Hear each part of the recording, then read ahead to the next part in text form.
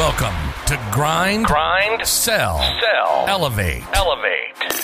With your host, Tyzer Evans, a podcast dedicated to bringing you the top minds in all areas of business, entrepreneurship, sales, and leadership. Let's elevate together. All right, everybody. Thanks for joining me on Grind, Sell, and Elevate. This is your host, Ty, and I'm here with Collin Mitchell. Collin, how are you? Doing good, man. It's nice to come on the show and kind of catch up. So I know, when you came on my show, we had a lot of fun. So I know it's going to be a good one. So stick around. Yeah, no, absolutely. No, I appreciate you coming on. Yeah, cool. Well, we were just chatting. So I know you're the CRO of Salescast. You've got your podcast, Sales Transformation.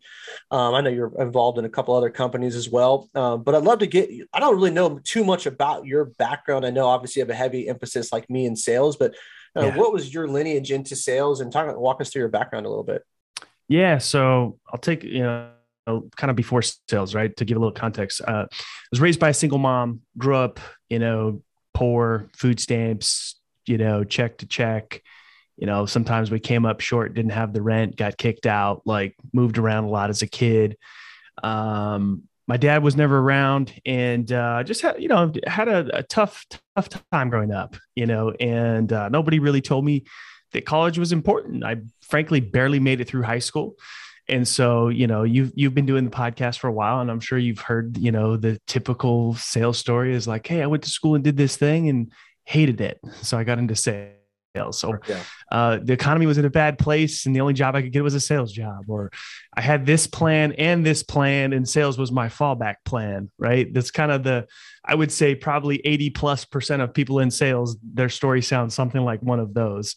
Yeah. And mine's a little different, right? It was like, I had no other chances, no other opportunity, no other doors open. Sales was it for me. I had to beg and plead to get my first sales job from my stepdad.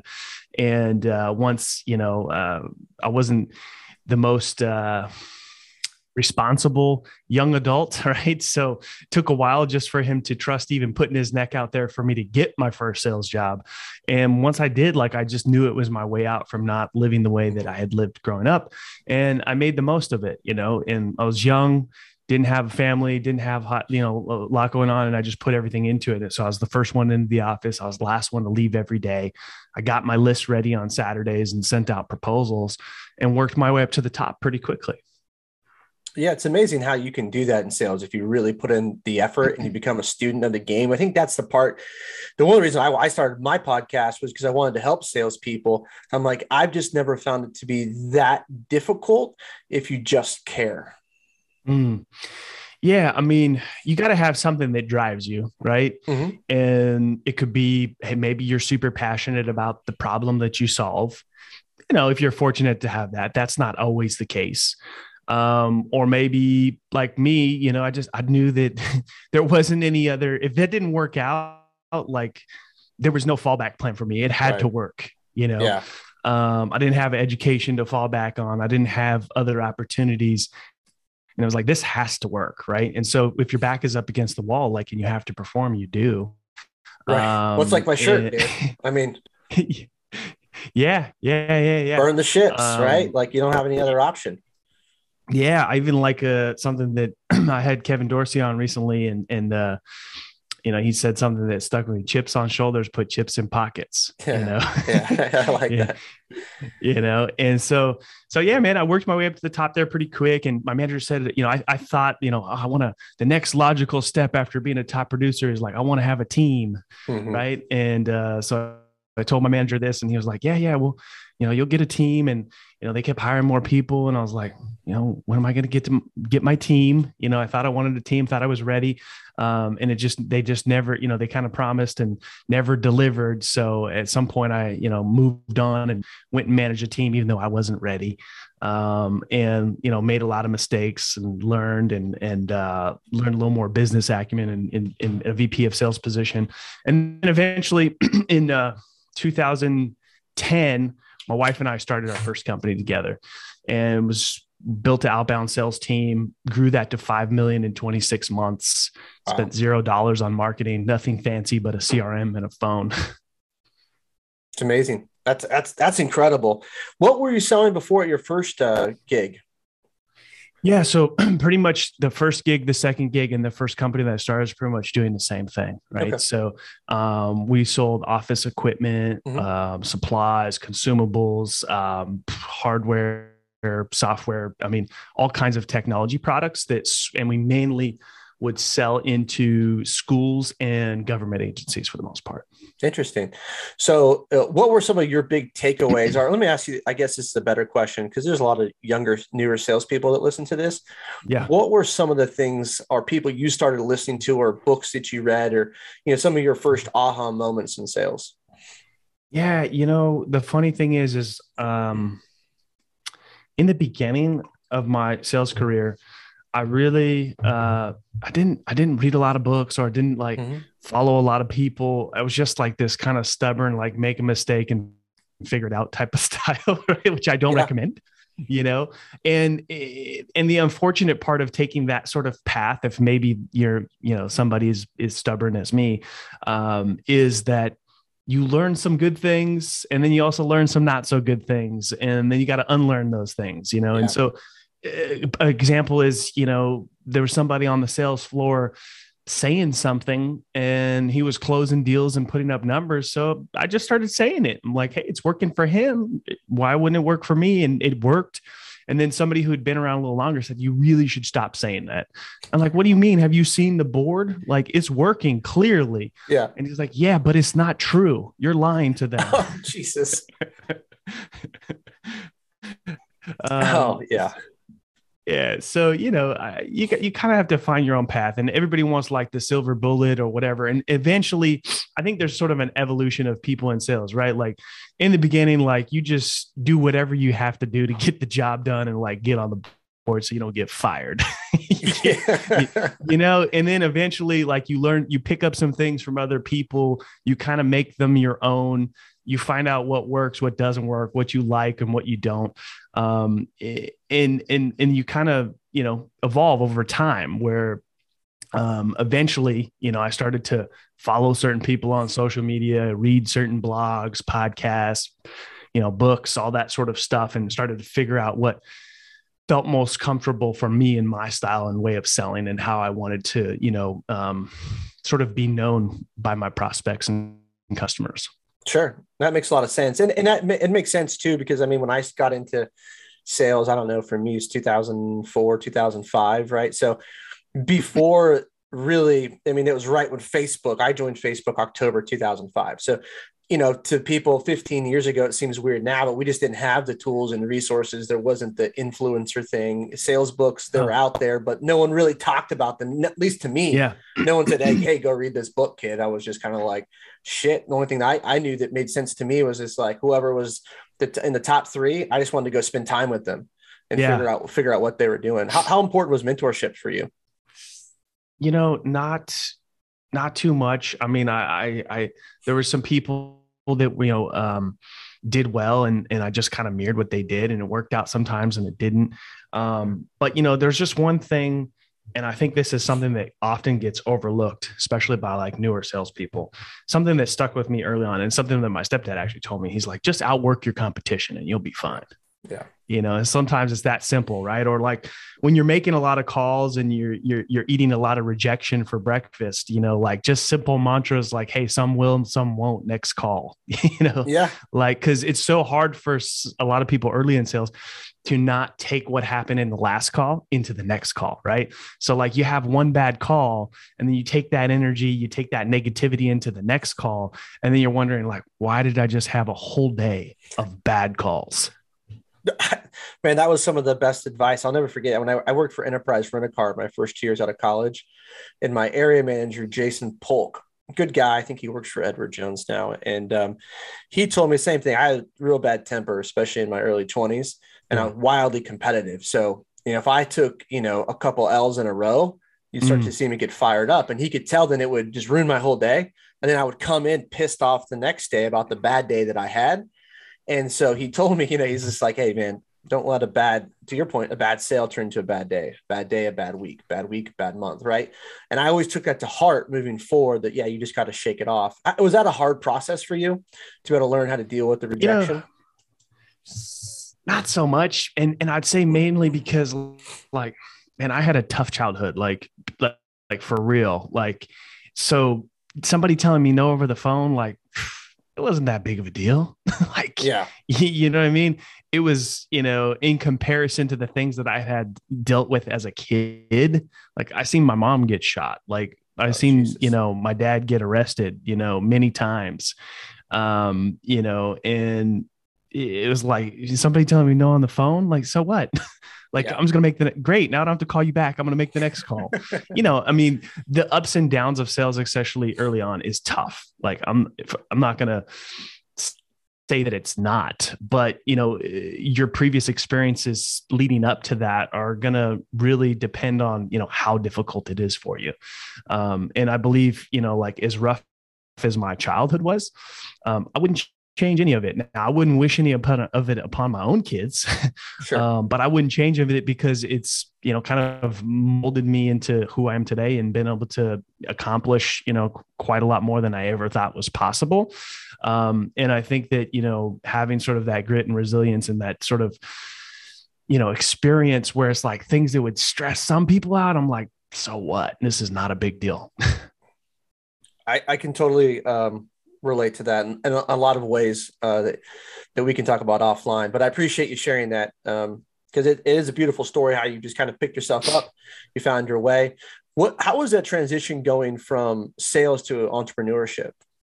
Yeah, it was. I was pretty fortunate. Like when I took a VP of sales position and was able to build a team and hire people and like learn a little bit more about like there's more to a business than just, selling a deal and, being up on the board and getting a commission check. Right. I was fortunate enough to work for an awesome person, Jason, and we had just a handshake deal. It was like, hey, I'll come here. I don't know if we can curse on here or not, but yeah, you're good. I will work my ass off for you. And I will drive a ton of revenue and I'll give it everything I got. But for whatever reason, because I kind of had like a bad experience exiting the other company, for whatever reason, they took it very personal that I was leaving, even though I was super grateful and thanked them. They were very upset that I was leaving for whatever reason. And so I was like, hey, I'm going to go here. I'm going to give it all I got.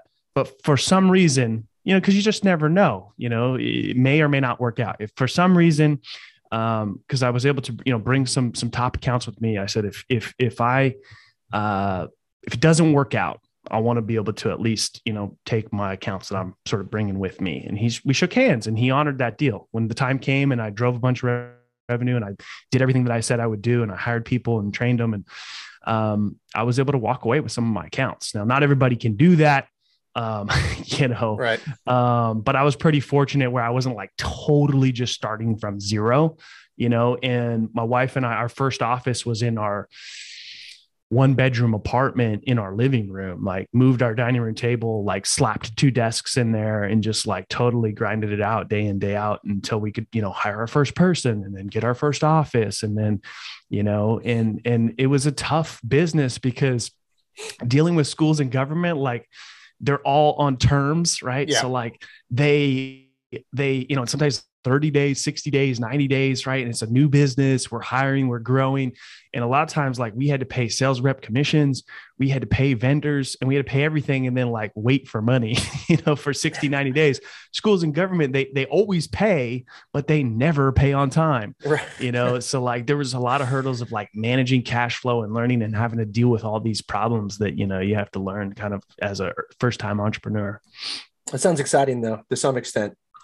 Yeah, it was good, man. We got our first little office, hired a few people, grew out of that, hired another office. I mean, when they moved into a bigger office and then, said, hey, we need to knock this wall down because we need more space. And, we had, 20 plus people that I was able to, train and work with. And we just heavily relied on the phones. And, we had, good technology to make things easy and simple for our customers and for our sales reps. I was really big in investing in like tools and things to make, job easier, us have a salesperson's mindset. So I was like, anything that's going to make our reps more efficient, but we didn't get fancy. We didn't spend any money on marketing. We didn't do any of that, which was, and it was kind of, my first sales job. Like it wasn't that the technology didn't exist. But like when I started that job, they're like, hey, here's a list of people to call. There's the phone, here's the script, and don't use the CRM because it doesn't work. Okay. Like we literally, our leads were on I think they're like, I don't know, 3x5, 3x6 cards. Like we wrote down our leads on cards, and like you'd have a stack of cards. Like that's your calls for the day. That's incredible. And I think it's one of those things that's still true to this day. I mean, we've got incredible technology to make us way more efficient, than 10 years ago. But at the end of the day, still the most powerful thing people can do is pick up the fucking phone and dial. Oh yeah. Yeah. And you can do it. Like there's all these people like, oh, cold calling sucks, cold calling's dead, this, that, and the other. And it's so not true.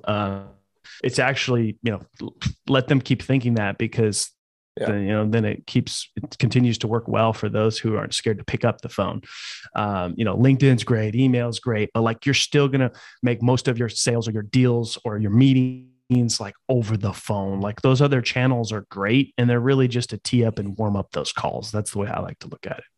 I totally agree. I mean, that's the team before we were talking about, I made a transition this last year, but the team before that, that we talked about when I was on your podcast, I drove from 8 million to 25 million in 20 months. And, and we took on a couple additional hires and whatnot, but they're, rookie reps, and people were like, well, we didn't have a marketing budget. The marketing was a pick up the fucking phone and dial. And so I was like, they're like, well, how did you do it? I was like, well, we tripled the amount of calls and we doubled the amount of opportunities. And sure enough, the business rolled in. It wasn't like you said, there's no silver bullet. It was just really just got in, you just grind it every day, and the results eventually came. Yeah. Yeah. I mean, there's phone reluctance is a big problem with in a lot of sales organizations. And I honestly just don't get it. I mean, I even do a weekly LinkedIn live where we just do live cold calls, and we bring on different people to take ownership in writing the script, and let them coach us on the calls. And it's a lot of fun. Now, to be fair, we have really good data going into those calls, and then we have really good technology that we're using so that we can basically do like a whole day's worth of prospecting in 1 hour. And with avoiding, gatekeepers, phone trees, voicemails, all that other stuff that can be frustrating. Yeah, absolutely. Well, when is that? So people can jump on. Yeah, it's every Wednesday, 10 to 11 Pacific, every Wednesday. So, okay, cool. Yeah, it's a lot of fun. Yeah, I'll make a note of that in the show notes in case anybody forgets and wants to check it out. Talk to us a little bit about SalesCast. What prompted that? What's your mission there? Yeah, so we're a revenue first podcast agency. I hate using the term agency, but it just people understand what that means, right? So we offer managed podcast services. So whether people are launching a show, need somebody to grow their show, looking to monetize their show. So we're really helping our clients have a strategy that drives revenue for them in their business or in their role. So we have like enterprise AEs that have podcasts with us. We have, entrepreneurs that have podcasts with us, sales thought leaders, e-commerce companies, you name it. But we're really focused on because there's 2.6 million podcasts. Mm-hmm. You've been doing it a while. Only half of them still release episodes today. And that's because there's a lack of strategy from day one. If they figured out how to get the podcast to actually make money for them, pretty good chance that they would still be doing it. So we're really focused on that. So we make awesome content. We repurpose it in many different ways. But we're also, we're a team of 11, right? And we have over 40 shows that we manage. And so, I have the CRO role, right? As one of the co-founders. But I kind of have to wear that hat with our clients too. It's like, how do we drive revenue for this show? And that's a big focus of what we do. And we're meeting with them regularly and, helping them, adjust that strategy or implement a strategy or coaching and mentoring on that as well. That's awesome. I mean, I get hit up a lot about, hey, let us take a look at your show, yada, yada, yada.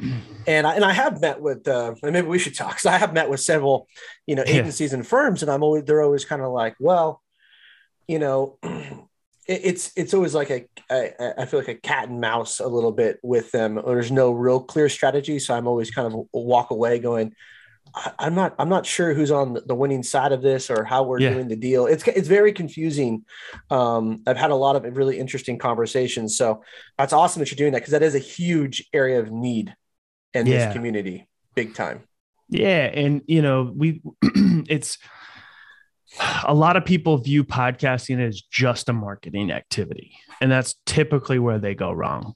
Podcasting can be a sales activity. It can be a sales and marketing activity. Mm-hmm. It can be a relationship building tool. Like, what relationships matter most to you right now? Like, are you trying to find partners? Are you trying to find new clients? Are you trying to land a new job? Like, whatever it is, there's, podcast allows you to open doors a bit, easier.